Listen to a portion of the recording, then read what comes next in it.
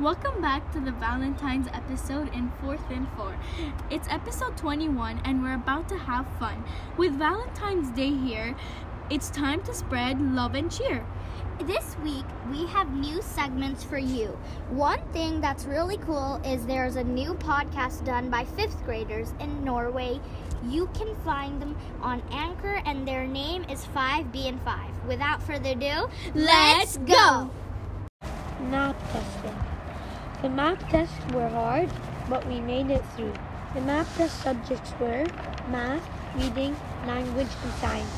Some people didn't finish on time because of absence or needing extra time, and it was 50 to 52 questions. The questions were division, multiplication, addition, and subtraction. And they got harder the more you get right. Inquiry updates. In Google Drive, our teacher sent us a slide called Steve the Sedimentary Rock. Sediments are rocks that have cracks. Then the water goes inside the cracks and breaks the rocks down into smaller rocks. Next comes erosion. Erosion is the process that carries the sediments from one place to another.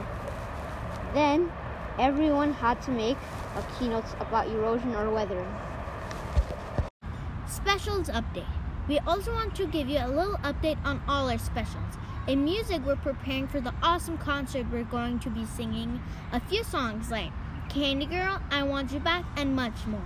In art, we are all doing a project on building sculptures out of cardboard. They are also different but also good, like a donut and a house, computer, just to name a few. In swimming, we're practicing the butterfly stroke to 25 meters. In PE, we're going to start on throwing, dribbling, and catching. And we just finished track and field. Interviewing David Schwartz and the Assembly. In this segment, we'll be talking about interviewing David Schwartz and the assembly we had with him. When we were interviewing David Schwartz, we were so excited to hear what he would say. We loved his assembly a lot because we learned a lot and enjoyed his funny photos.